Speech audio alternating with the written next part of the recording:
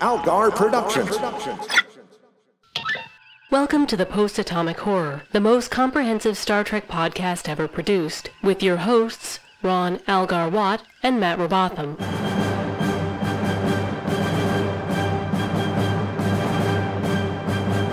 Episode 378 covering Vis Pacem Bellum with Terry Drozdak. Hi, friends. It's me and Matt in a hotel room together. Yeah, for only the 8th time? We've done so many. Amanda and I are actually near the end of a vacation, and we decided we're near Matt. Why don't we do the show where Matt is? Go see what that guy's doing. Yeah, and also Tidro is here. Mm-hmm. Hi, guys. So how is it with you? It is good with me. Excellent. Why did you choose this episode of Disco? Is it because the Mud episode was taken? It is because the Mud episode was taken, because that was my first choice, but this was my second choice, no question. Because you have a big old crush on Doug Jones, is that correct? And because you like titles that are unpronounceable. Yes, also that. It's not unpronounceable. I put a pronunciation guide up there for you, even. I see that, and that is not the same pronunciation that we found when Amanda cut the bumper, so you're basically telling Amanda that she's wrong. Seaweed Pacem Paraballoon. Yep, Seaweed that's what I see. Pacem Paraballoon. So you're doing that thing where V's sound like W's. You're doing that Chekhov thing. Mm-hmm. That's how you pronounce it. Uh-huh. Lousy Latin, I'm glad it's dead. The thing is, it's a dead language. You don't know that. They think that, but nobody knows that. I researched it carefully. Did you go back in time? Because that's I really went the on only way. YouTube. Right. Well, the Romans were big YouTubers. What's up, us guys? Don't forget to like us, subscribe us, and commentium. We're watching a live gladiatorial battle today. Now, some people think that thumbs down means that they're going to be killed, but actually that's wrong. Well, actually. But yeah, you chose this one because you have a big crush on Doug Jones. Is that correct?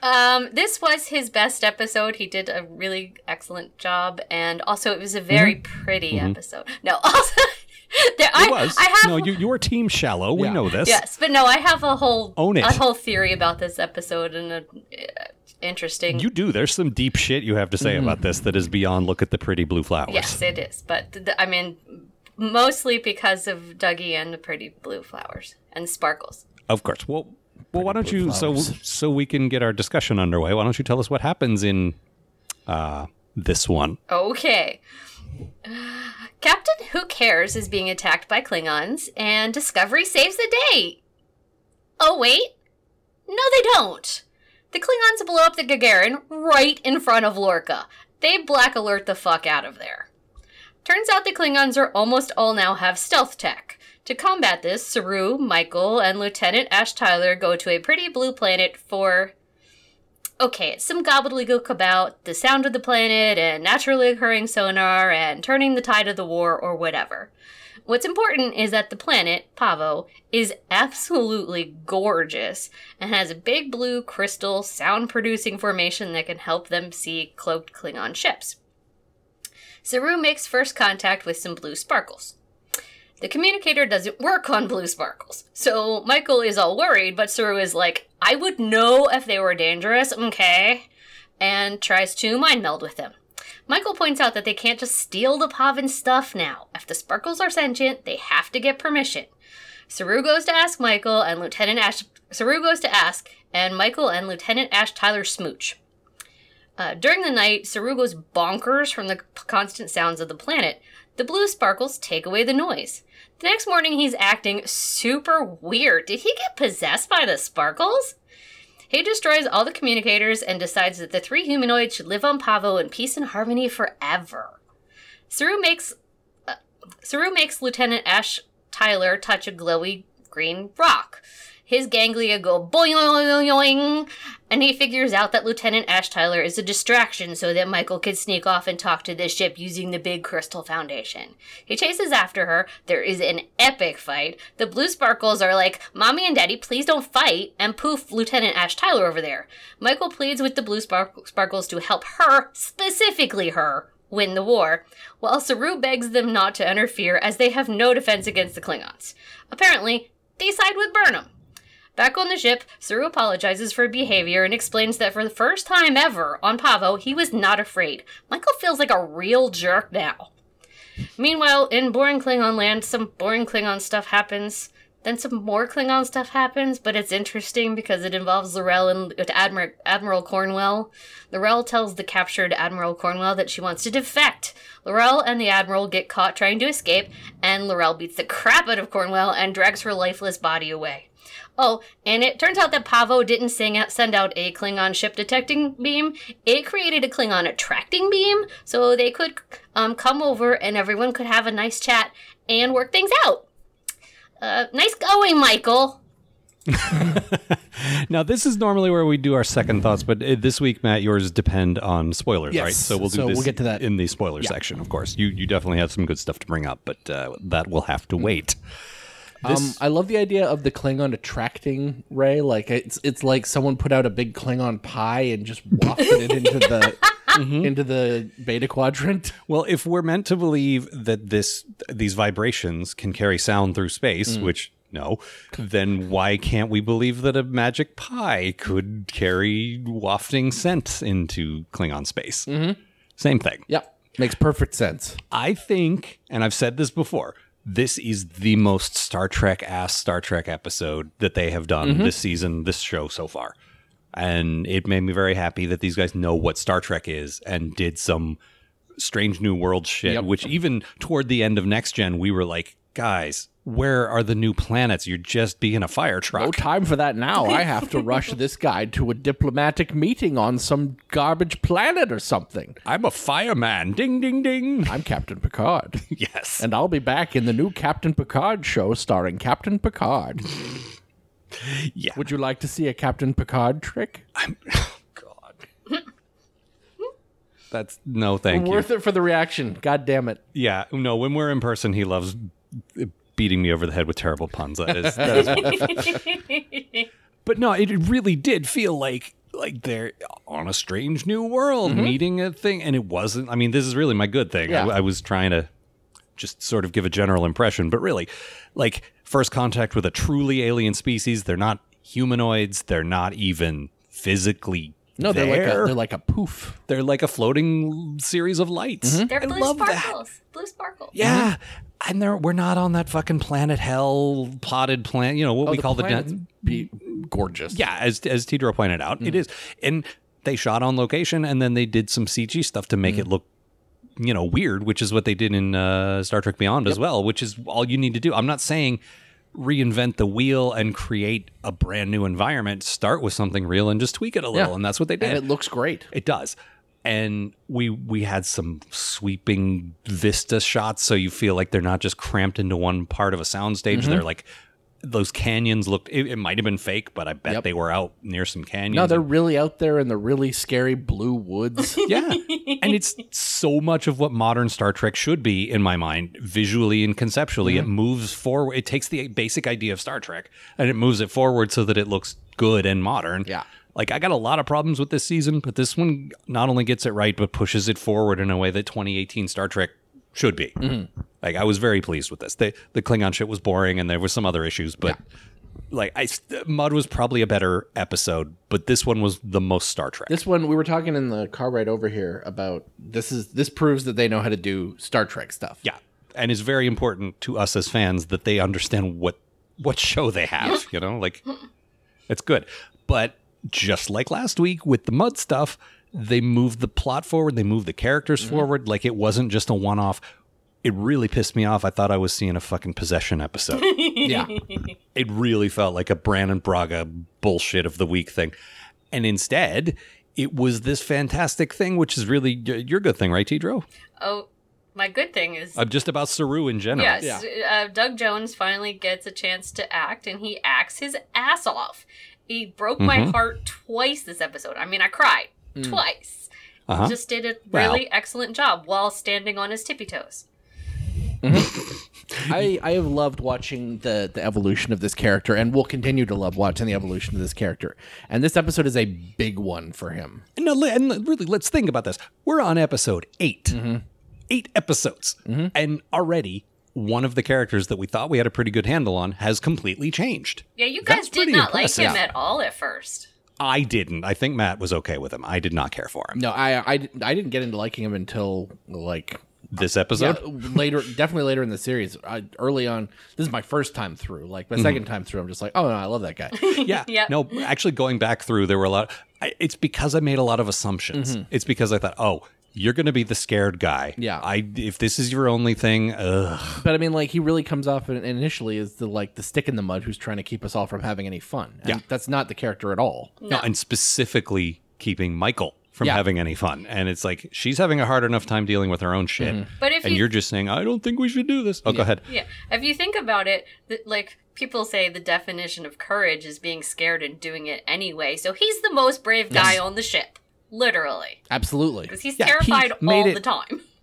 And he's Lorca's first officer.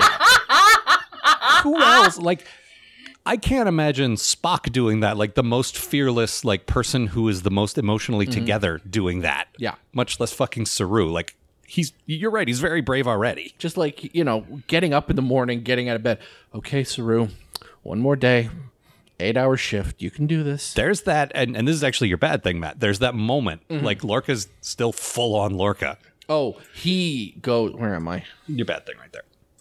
The episode opens with them in the middle of a battle trying to save the. How do you pronounce it? The Gagarin. The Gagarin. It's cool to see a Star Trek ship named after an astronaut that is an American, like Yuri Gagarin, the first man in space from Russia. Very cool. But you get to see Lorca lay the fuck in on poor Mr. Reese, the weapons guy. Yeah, we just learned his name, and we learned that name because Lorca Mr. Reese, could you maybe try and hit something today? Yeah. No big deal or anything, but there's 400 people over there who will get murdered by Klingons if you don't push a button correctly. Yeah. Yeah, his I'm yelling just was watching him, it's almost like- his yelling was almost my quote. Yeah, it is so. The thing is, you put it as your bad thing probably because it makes you uncomfortable, but it's very good writing. Oh, it's great for Lorca, but I just felt terrible for this poor guy. Plus, tonight Lorca's gonna fucking be beaming the screams of the dying crew into his quarters. Oh, of course. That's a Yeah, Lorca move. he just put a he just put a little multicolored data tape up that's labeled Gagarin Death. Yeah. That goes in his giant library of all the starships that have died, and he's recorded. Well, maybe if you don't want to hear the screams of the damned anymore, you could do your job a little better. You know why they're damned, right? Because of you. I don't ask for perfection.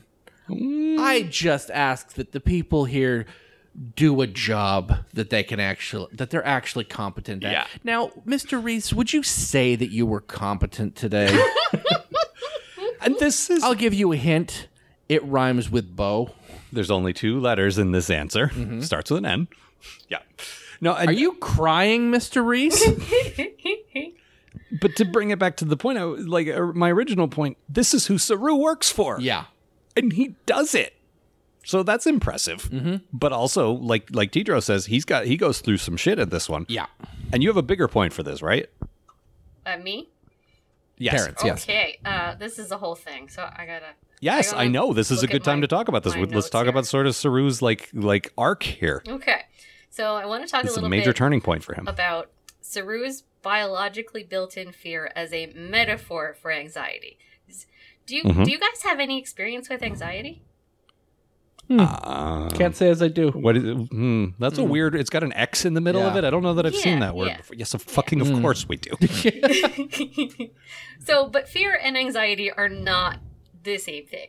They're related, but they're not the same thing. Fear means there's a bear, and anxiety means there might be a bear. And don't quote me on that because I stole it from another podcast.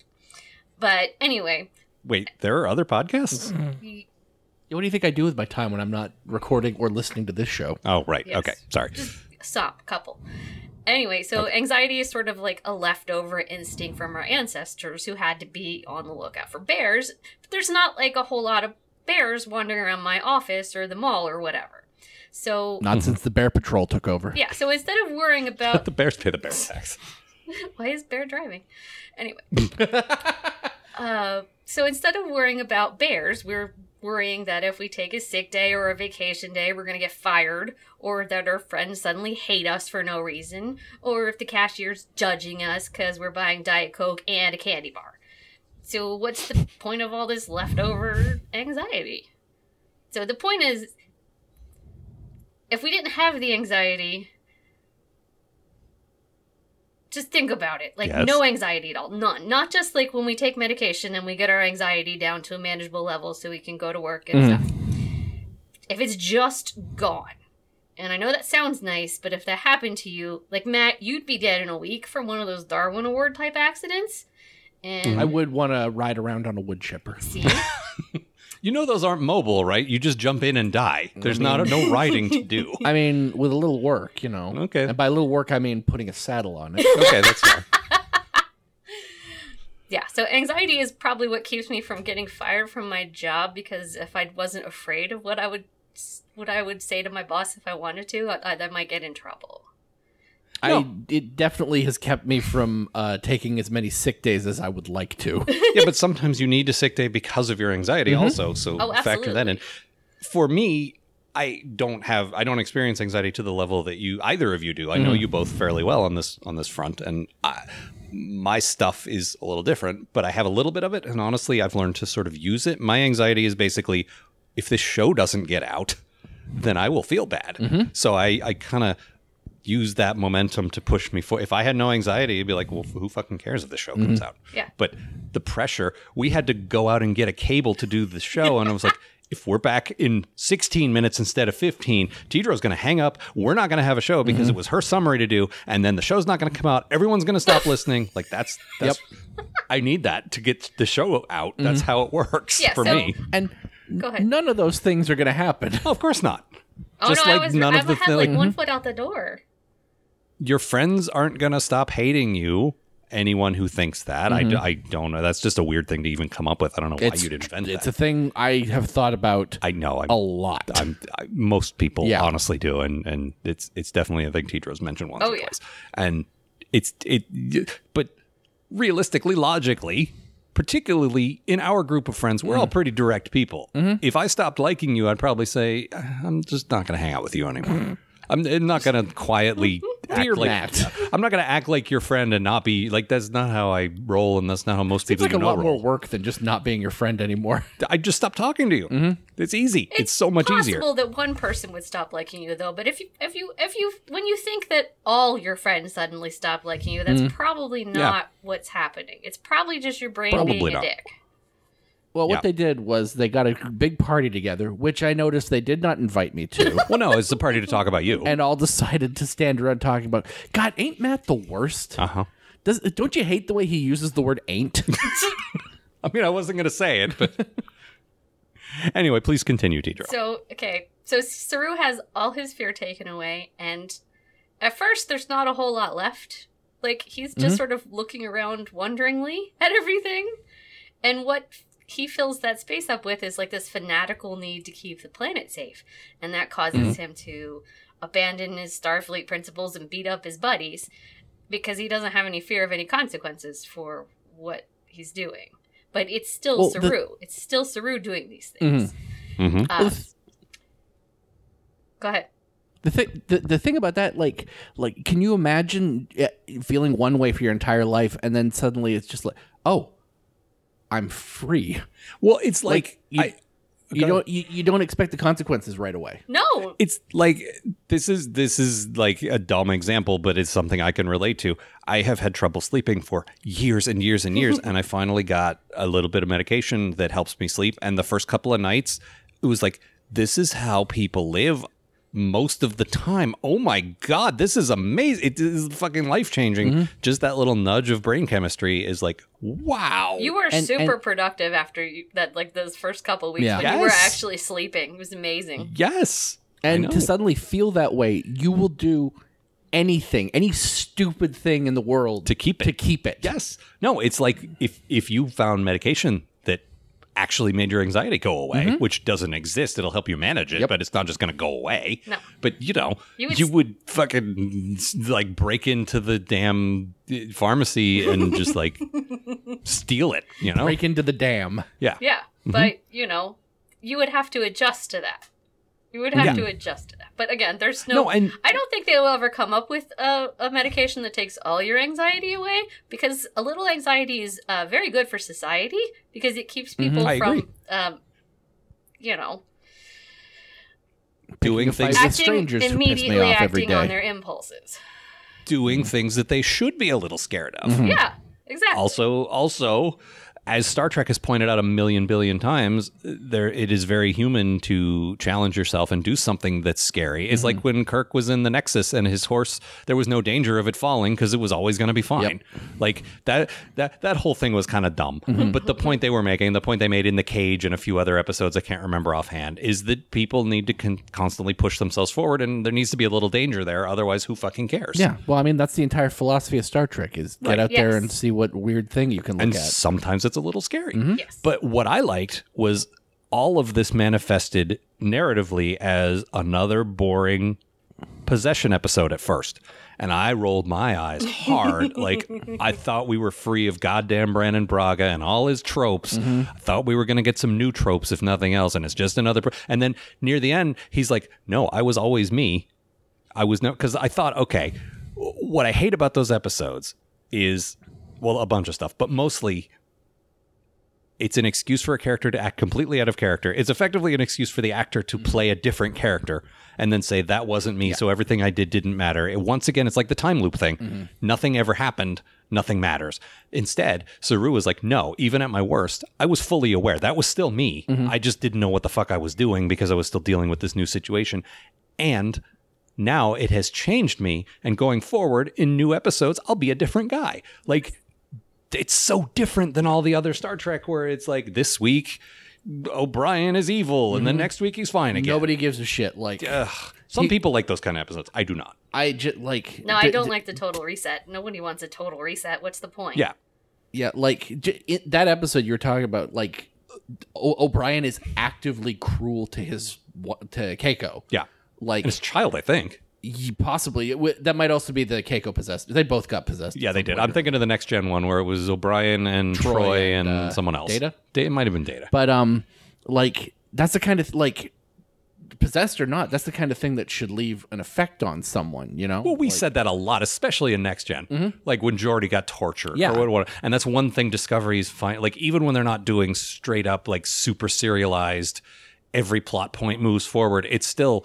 The monster of the week had a lasting impact on Saru, and he's going to be different forever. Yeah, one of the things that he did that this lack of fear enabled him to do, which he never would have done otherwise, is tell Michael exactly how he felt about her. Yep. Yeah.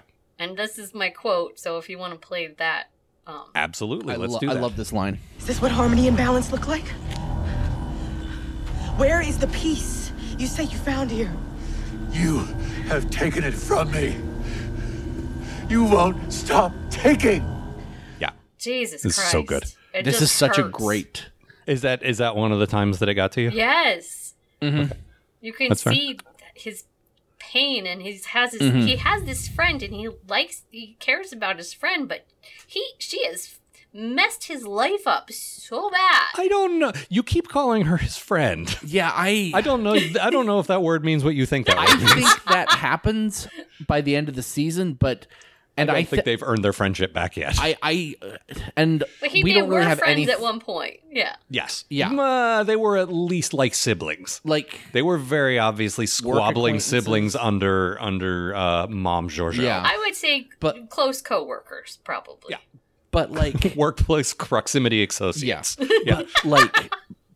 like Saru's anger at Michael has been building and building and building since she came back to Discovery. Yeah. And everything that pisses him off about her is completely he's not wrong. Yeah, no, he's not being unfair. He was being a little unfair in the pilot at the beginning where he's like, don't let her look at the array or whatever. But from once she neck pinched Sergio on, he's pretty much been in the right. Yeah. But like she has been taking from him and using him as an experiment and like... Yeah. No, and you actually see a bit of that in her in this one where because she does that thing. She's been doing that thing every episode where she says exactly the right thing that the person wants to hear to get what she wants. Yep. And when she's trying to reason with Saru after he crushes their communicators, but before he comes around to reason again, she's like, this isn't you and all that. And that was legit, but there's definitely some of that buttering him up like she's done before. Oh, yeah. She's so good at that. And she does it to the aliens, too. She's manipulative. She really is. It's a great character. And it's not a character trait that they ever really call attention to. No, but I notice it every week. No one's ever like, Michael manipulates people. But Michael absolutely manipulates people. Because she thinks like a Vulcan, but she understands the emotions behind it. That gives her the deadly combination of being able to exploit other people's emotions, which is fucked up, and I love it. Yeah. What a great character. She's such a goddamn mess. And again, it's that nice... I love seeing her in her element because they've said she's a xenoanthropologist, which means studying alien civilizations. And she hasn't had an opportunity to do that yet. Like a little bit with the space whale, I guess, but that wasn't a civilization. That was just a monster. No, out there in space. there are some key differences between a civilization and a whale. Name 3. One is not water going. Well, civilizations can be water going. What about Atlantis? We don't know if Atlantis is real or not. So what about Gilligan's Island? That was the civilization. That was a collective. Okay, that's fair. 2, civilizations rarely breathe air. Okay, yeah, that tracks. And 3, very few stone structures, unless we're counting barnacles on the whale. All right. Yeah, well, that passes muster. It doesn't pass muster. Delicious mustard. No, but it's nice seeing Michael, like, she gets so excited because, the only reason she got a reprieve is to do war crap, and that's all she's going to do. But suddenly, it's like... The stuff she's actually interested in. Strange new worlds, new life, and new civilizations. This is what we're here for, man. That's what I signed up for, not this war crap. I don't like this war crap. And honestly, what we've seen in the trailer for season 2 shows, I think we're doing more of that. I hope so. Great. That's what I'm hoping for. Like, that's not the only kind of story Star Trek can tell. That's not all I want. No, but I want some of it. It's an important part of Star Trek, and it shouldn't be neglected. I mean, none of the previous series did very much of that. No. And I would love to get back to some of that, you know? Fire truck. I mean, Maul. Like, seriously, Enterprise didn't do, like, we hated it for a lot of reasons, but they also didn't do much exploring after season 1 because it was all about an arc about other stuff. That was all war stuff. Yeah, and then Voyager was stopping to pick flowers from time to time, but mostly it was meeting bumpy-headed humans. They hardly ever ran into truly alien aliens. Yeah. Occasionally they did. And DS9 was in the Gamma Quadrant occasionally, but like, it didn't happen enough for me. It's supposed to be a show by exploration, and I'm glad they get back to that in this. Yeah. Very good. Especially if you're calling the ship Discovery. Yeah. Like... But that's a more that's all a we different discovered meaning. was a better way to kill someone. Yep. Sorry, Tidra. That's okay. What were we going to say? That's a different meaning.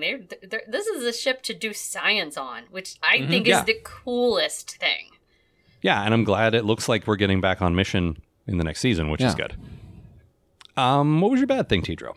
I had a lot of trouble finding a bad thing about this episode, except for, I mean, I could have just said Klingons, but, that would be everybody's. Also, that's going to be mine, so we'll get there. Okay.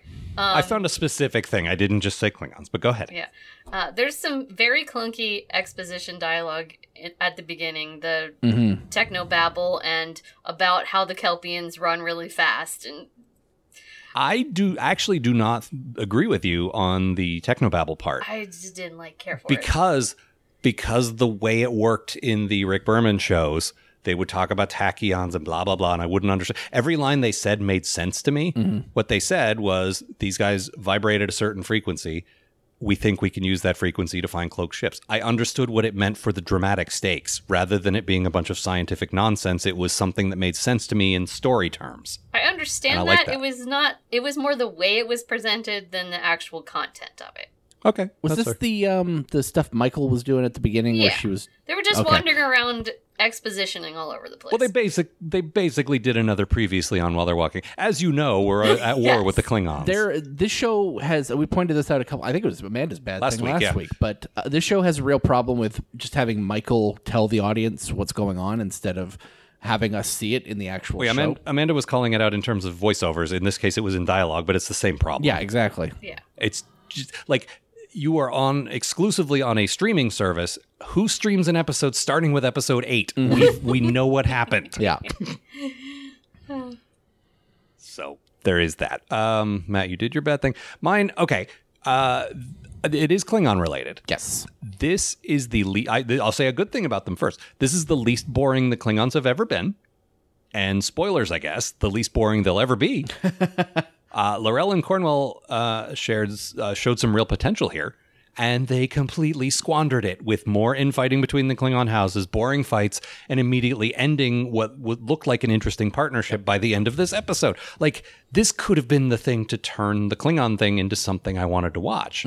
This one who wanted to defect, and the Admiral who got caught up in all this bullshit but finds a sympathetic Klingon, and she's like, you know what? I came here to make peace. Maybe that mission's not blown because here's a Klingon that might want to help us. Maybe I can salvage this after all. And that was all interesting. And then she just had to beat her up and then go get tortured. And it was boring again. It's the same stuff. It's such wheel spinning, and I'm so tired of it. Yeah.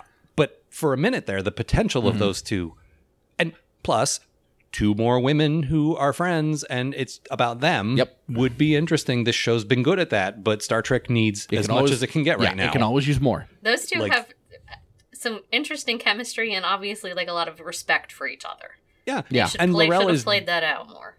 Laurel is definitely the most interesting Klingon to watch and listen to of all the other boring ones. Yes. But they didn't do anything with it. It was interesting for 5 minutes and then they pissed it down their leg. And that bugs me. Yeah. Like the fact that it couldn't even make it to the next episode. Like we can't end on the cliffhanger of them getting together or like doing something. And I get that they wanted to do some bobbing and weaving. You think it's going to go this way, but then it doesn't. That's fine. But I don't know. The Klingons are so boring. Yeah, I don't. And again, anytime they cut away from the planet stuff or something we haven't talked about yet, which is the Tilly and Stamets stuff, like both of those situations were interesting to me. And then they cut back to the Klingons. I was like, go back to the other stuff. Well, I mean, that's been a problem with almost the entire series. It's just every time I'm getting real interested in something, it's time for more Klingon crap. I'm interested in all of those characters. Yeah. Like all of them. Everyone on Discovery or from Discovery on a planet, I'm into. And I don't give a fuck about the Klingons. Yeah. Just don't. I've yet to find anyone who does. There must be someone, but I mean, someone on the writing staff of this show must have been super interested in these I'm guys. pretty sure it was Brian Fuller. But yeah, who knows? Anyway, we should probably talk about the Tilly and Stamets stuff. There's not much to it, and Tidro covered it in her summary, but it was interesting because I don't know if I Stamets- did cover it in my summary. Oh, well, okay, let's talk about it now then. Yeah. Why don't you summarize it since you seem to have left that out? It was Tilly confronted Stamets because he was being grumpy, and then he told her that he can't tell his boyfriend that the flipping them throughout the galaxy is bad for his body. His boyfriend or possibly husband, we don't know, partner. Yes. You're not wrong to call him boyfriend. I'm not correcting you there. I'm just saying his boyfriend, the doctor. Yes. Culper. Yeah, he's not telling, but I'm saying the doctor, he's not telling him that his body is dying. Like, he could help him because he's a doctor. Yeah. Yeah, but then he's gonna get in trouble. Yeah, I know. He's going to get in trouble. He's Jesus. gonna get in trouble. Is he dating his dad? Yeah, yeah. No, the doctor will get in trouble. Yeah, I know. But no, and Tidro, you pointed out that Tilly is the type of friend who will not just like go away. No, which I think is, he first was like putting her off, and then she's like sat down with him at the lunch table and was like, "What the hell is going on?" Yeah. Dismissed cadet. No, that not this time. I don't think. The thing is, he can use his rank to say, fuck off, I don't want to talk to you. And he But has in the they're past. Yeah, but when they're off duty, it's a different story. Yeah. Now we're eating lunch together as friends. We're not on duty. So, like, now I'm not saying, sir, lieutenant. I'm saying, hey, Paul, what's up? Yeah. It's a whole different thing. Well, and also I think secretly he really just wants to talk about this. Like, Yes. there's a lot going on right now, and I have nobody to talk to about it. And I'm constantly trying to cover for, like, when I'm at home, I'm constantly trying to cover up the fact that I am bouncing back and forth between regular Stamets and hippie Stamets. Well, yeah, and we have, without spoiling anything really specific, we have sort of evidence that he can see things that are going to happen later. Or possibly things like in other timelines or other dimensions, or like we'll keep it broad enough now that we don't have to get too specific about it. But there's definitely some enhanced perception on his part, which also leads to him being very confused when he emerges from the thing he calls Tilly Captain. Like, and she said earlier, one day I want to be a captain. Yeah, maybe. Like, so that might hurt her a little more because someone called her captain and like is just kidding or whatever. Captain? Yelled at her about it. Are you mocking my ambition? That's a shitty thing to do. Or maybe he's seeing the future. Maybe seeing an alternate reality. Yeah. Like, who knows what's going on? But it's definitely something. And it's, she's like, look, dude, this is like, what are you doing? Like, yeah, I don't know. We can't keep doing this, especially if you're the engine. Yeah. You would think they would try and find a backup engine at some point. Yeah.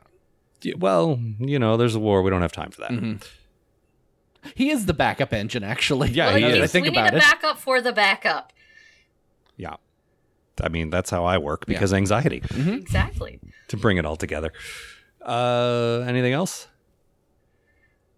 This is Hunter I still got Hearst. a bad thing, I think. No, you This is Hunter Good thing, I Hearst got a good thing. Helmsley's favorite episode. It's who? Hunter Hearst, Triple H. This is Triple H's favorite episode. It's I a do not wrestling know who reference. that I'm is. not going to explain it. The bad guy from Blade Trinity. Wow, why are we talking about wrestling again? Why does this show always about wrestling? I thought we were the only podcast that wasn't about wrestling. Well, no, we're not. We're the only podcast not about D&D. Yeah, that's We're what the I was only gonna podcast. Yeah, as far as I know, we are. Anyway, yes, you did have a good thing. What is Okay. it? I love the big weird diamond pyramid that's just sticking into space. Oh, yeah. Great. It's Yeah, the just, MacGuffin of the episode is like this big crystal antenna thing. it's a weird thing to have that just seemed to form out of nowhere until you find out that the aliens on the planet have been actually trying to contact other civilizations for years. Yeah. And then of course they have a giant antenna to do that. But yeah, they're not just going to whisper into the wind of their forest. Like, they need a way to call, They're just, I don't- that's I'm- their mouth for screaming into the ether. That's their Twitter exactly. account. Also, I love it. I kind of want to drop Hans Gruber on it. It's just like, that's awesome. So when you did that, would you say, welcome to the Pavo, pal? Yeah. Okay. Just making sure. No, I do legit love the end twist where it's like, oh, no, they didn't give us special technology to fight. What they did was the thing that they're built to do, which is talk to people. Yep. They just called the other guys here. Yeah, they're trying to make us compromise, and we don't want to. But that feels so, first of all, it feels so Star Trek. I mean, this happened. is a great callback to, what was it, Day of the The Dove? Organians. The Organians, yeah. Yeah. But also, it feels like not one of those twists that comes out of fucking nowhere where it's like, we didn't have that information. No, they told us as soon as they made contact, these guys want to communicate. Yeah. You just told us about the existence of two giant spacefaring civilizations. We don't just want to talk to one of you. We want to talk to both of you. Get over here, Klingons. You look super interesting. There's more guys? Don't be fooled, aliens. They're not. What Well, they just now- did was, like, they just brought the bully home to apologize. Yeah, Mom, that never works. As soon as you turn around, he's going to hit me again. Exactly. I think you two are going to find that if once you put your differences aside, you'll be great friends. Bam. Well, what's really weird, Tidro, is that your metaphor of this being Twitter completely breaks down because a bunch of militant assholes are about to show up. Yeah, that doesn't work at all. No, it completely falls apart. That is a bad metaphor. Yep. Anything else before we... Going to unfollow the Klingon Empire. A couple of things. Saru Yes? is so strong. Yeah. For I like a that prey they like animal, I assumed he's really strong. I assumed that their whole fight or flight deal was flight only, but he's got some fight in him for sure. Yeah, no, we get to see him, and we actually get to see him as scary in this, which is something I really like. Like, he puts all that all of his, like, His gangle. yeah, his gangle. He's he a puts all of gangle that man. stuff to use. Like, you get to watch him rocketing through the fucking woods looking for Michael. Yeah. And he runs like janky Mario. He's just like, whoa, like terrifying. I love him, and I love them making him threatening in his own way. Yeah. And that so builds on, like, I really thought their whole point was running away. And I rolled my eyes and, like, that's not an interesting character. Who cares? Turns out they're not. No, their whole thing is not dying, no matter what, like... That's why they're still alive. Like that makes flight, sense. yes. Yeah. But... Also some fight. You get him into a corner, and he'll fuck you up. Yeah. Which starts to explain how he can work for terrifying Lorca. Yeah. And I mean, we will see him backed into a corner as the series goes on. We absolutely do. And he fucking rises up. Yep. What do you got, Tidro? Another thing to point out, which was almost my bad thing, but Yes? it seems so in character I almost couldn't put it as a bad thing. Lieutenant Ash Tyler was willing to let the mission fail just to save his girlfriend. We have seen so many Star Trek people do that over time, and I hate it every time, but it's still very Star Trek. It's Also, But it's Lieutenant on Ash brand Tyler is for not a very Ash good Tyler. Star Trek man. No, he's not. There will be more on that subject soon. Let's just say that. There was a really gross scene because I just wanted to point this out because Matt keeps forgetting this is a really gross show. Well, neither of us ever really noticed the gore, and No. yeah, I guess someone who does notice it probably should point that out. There's like intestines hanging out of dead Klingons. Yeah, on the Klingon ship, we see that, who is it, Cole? Yeah, he's the one Klingon that I don't completely hate, who's not... I like L'Rell, okay, but he's the only other one that I don't completely hate, who's, like, killing all his enemies, and there's some pretty gruesome bodies Yeah, like stacked there's up. a bunch, like he kills all of L'Rell's people, basically. Yeah, And she's shocked by this for some reason. Yep. Suddenly though all he does She is- hadn't seen them for a while, wondered where they were, but yeah. Yeah, well. Been a while since I've seen any of my dudes. Oh yeah, I disemboweled all of them. Here are their bells. Fun. How fun. All right, anything else? nope, that's it. I'm nudging us forward because there's quite a bit of spoiler to talk about. Yeah. But before we get to that, let us do In the Past of the Future. Tidro, what do you got? Around the time, like right before. Oh, no, hang on. You have to say it so I can put the reverb on your voice. Sorry, I don't know how to. I'm very confused about Just this. say sir. it. Say In the Past of the Future. Just say In it the like that. past of the future. Perfect. There you go.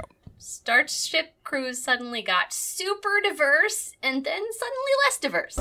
No, you nailed it, because the whole point is pointing out all the dumb retcons that don't fit with original series, and that is it. Like, the 1701 will have, Sulu and Uhura, and that is it. Yep.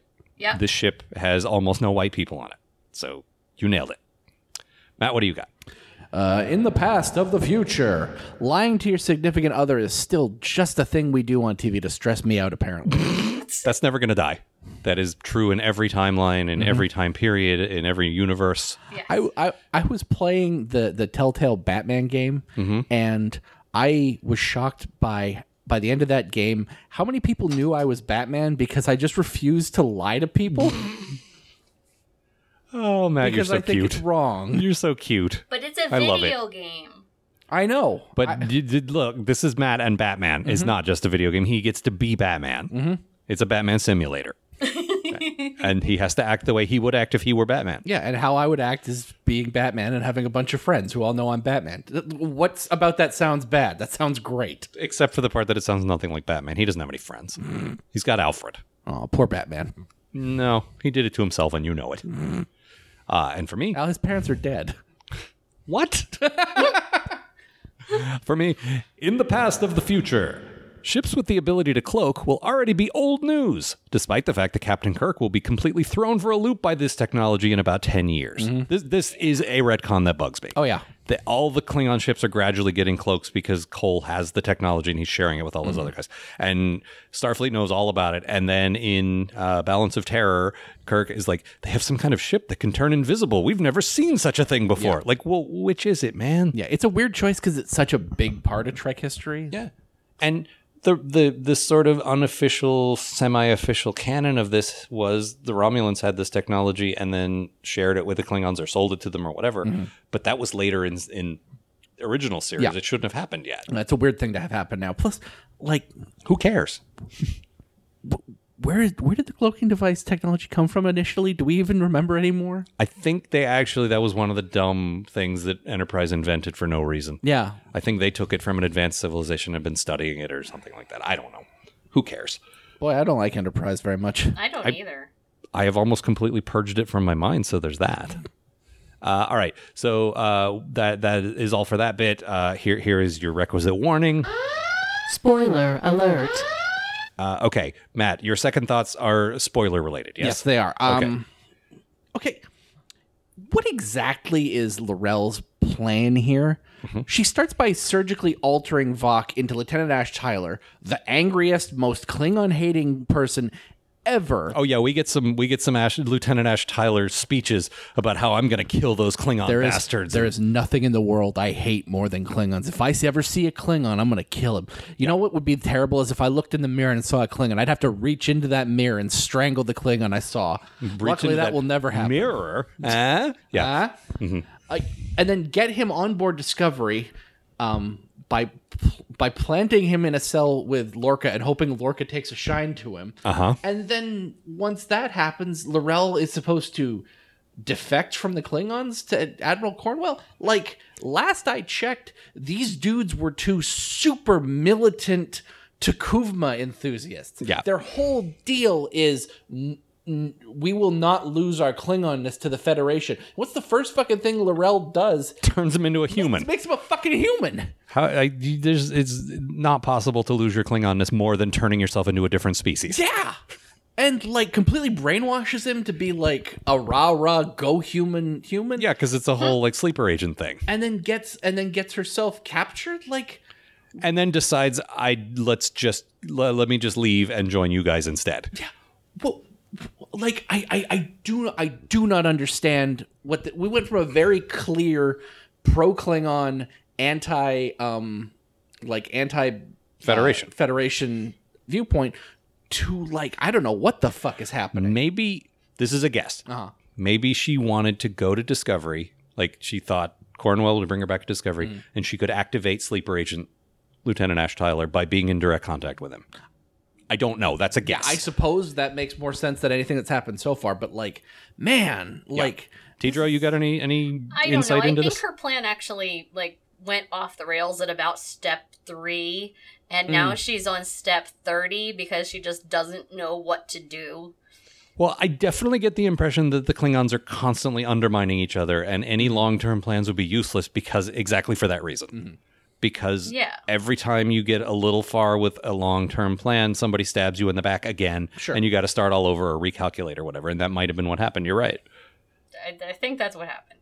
Otherwise, it doesn't make sense. The plan. I still don't even see what the original goal of the plan was. Because if you put if you put a sleeper agent in who doesn't, as far as I could tell, he doesn't actually have a trigger word or whatever.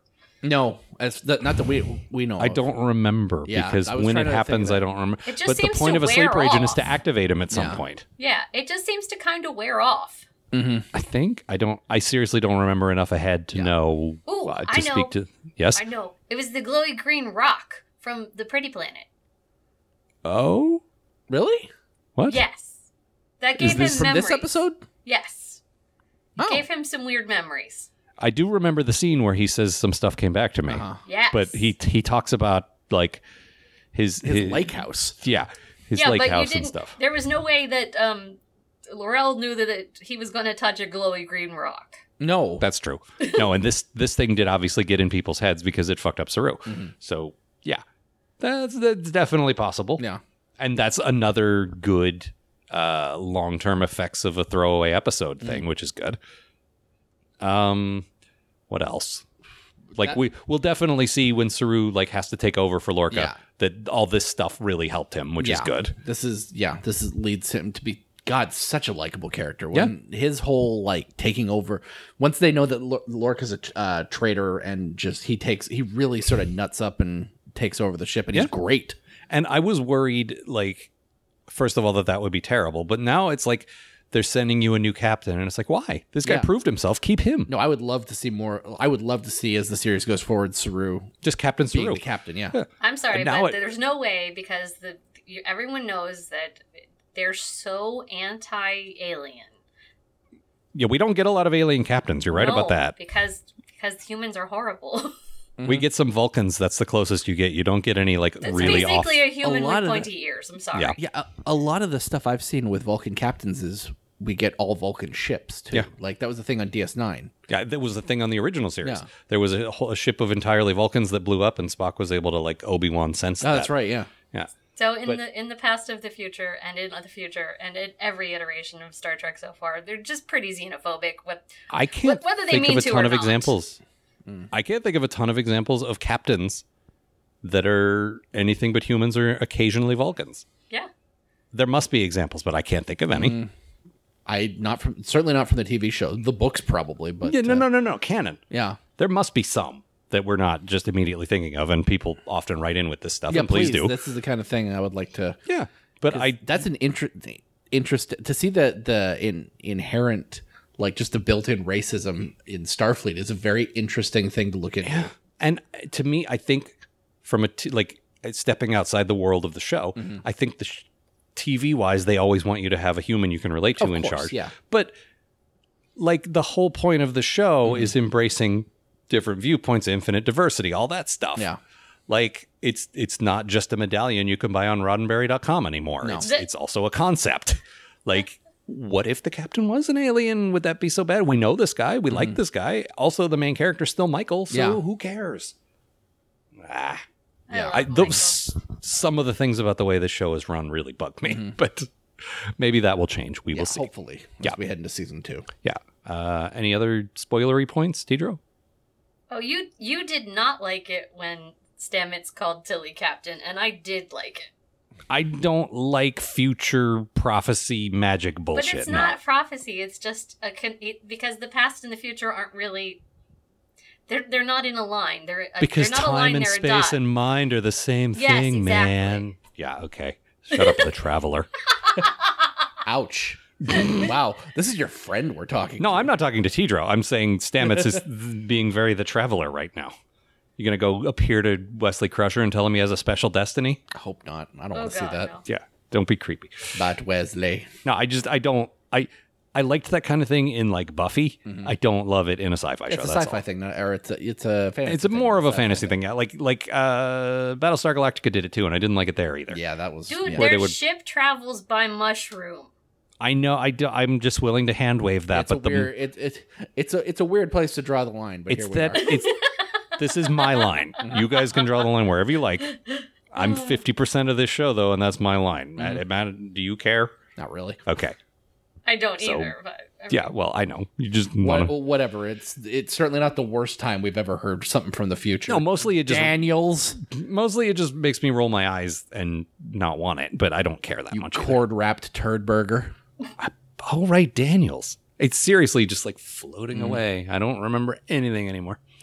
All right. I think that is about all, unless you guys can think of any other things we need that's to everything. address. I was a little, spoiler wise, I was a little disappointed. I thought the end of this episode ended with the cliffhanger where we're in the mirror universe. We got a whole other episode of getting there where it's just going to be boring Klingon Yeah, we got bullshit. we got to finish off the Klingon crap before we head into the mirror universe. Finish off, if only.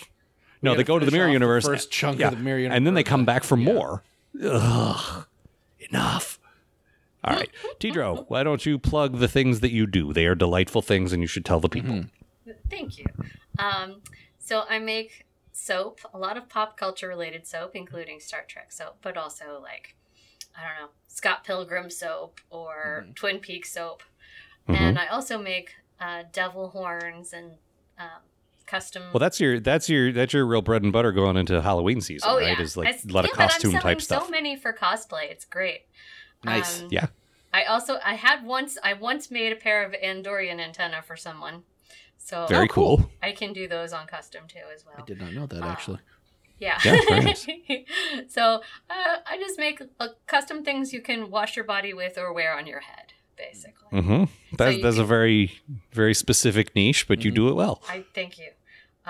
So that's bunnybubbles.com or bunnybubbles.etsy.com. All right. Well, as always, it is a delight to have you on the show. We will talk to you again next season. Thank you. crap, I am not in my home studio. I have a nice little reminder of all the things I say at the end of the show. Let's see if I can remember the website, Like and subscribe. postatomichord.com. Yeah, I don't care about that. Postatomichord.tumblr.com. Yes. You can contact us at Algar, that's 2 A's, or at Robot Matt. Yeah, that's on Twitter. We have an email can I address, say my Twitter? postatomichord@gmail. Yes, of course. absolutely. I don't think I've ever said it. It's at Tidro. Find me at Yes. Tidro. Absolutely. I thought you had a locked account and didn't love a lot of stranger attention, but if Nope, you I'm do, good. that is fantastic. Cool. Okay. And write to us, postatomichord@gmail. Next week, we will feature a guest that has never been on the show before. Someone we met at our big first episode of Discovery celebration who I guess is a fan of the podcast, which is very strange, but a big fan of Discovery and has some really interesting things to say about it. So we're excited about that. Always excited to hear from new people. And that's all for now. Yeah, see ya, folks. The Post-Atomic Horror Podcast is a co-production of Ron Algar Watt and Matt Robotham. Copyright 2018. Please don't sue us. We're just doing this for fun.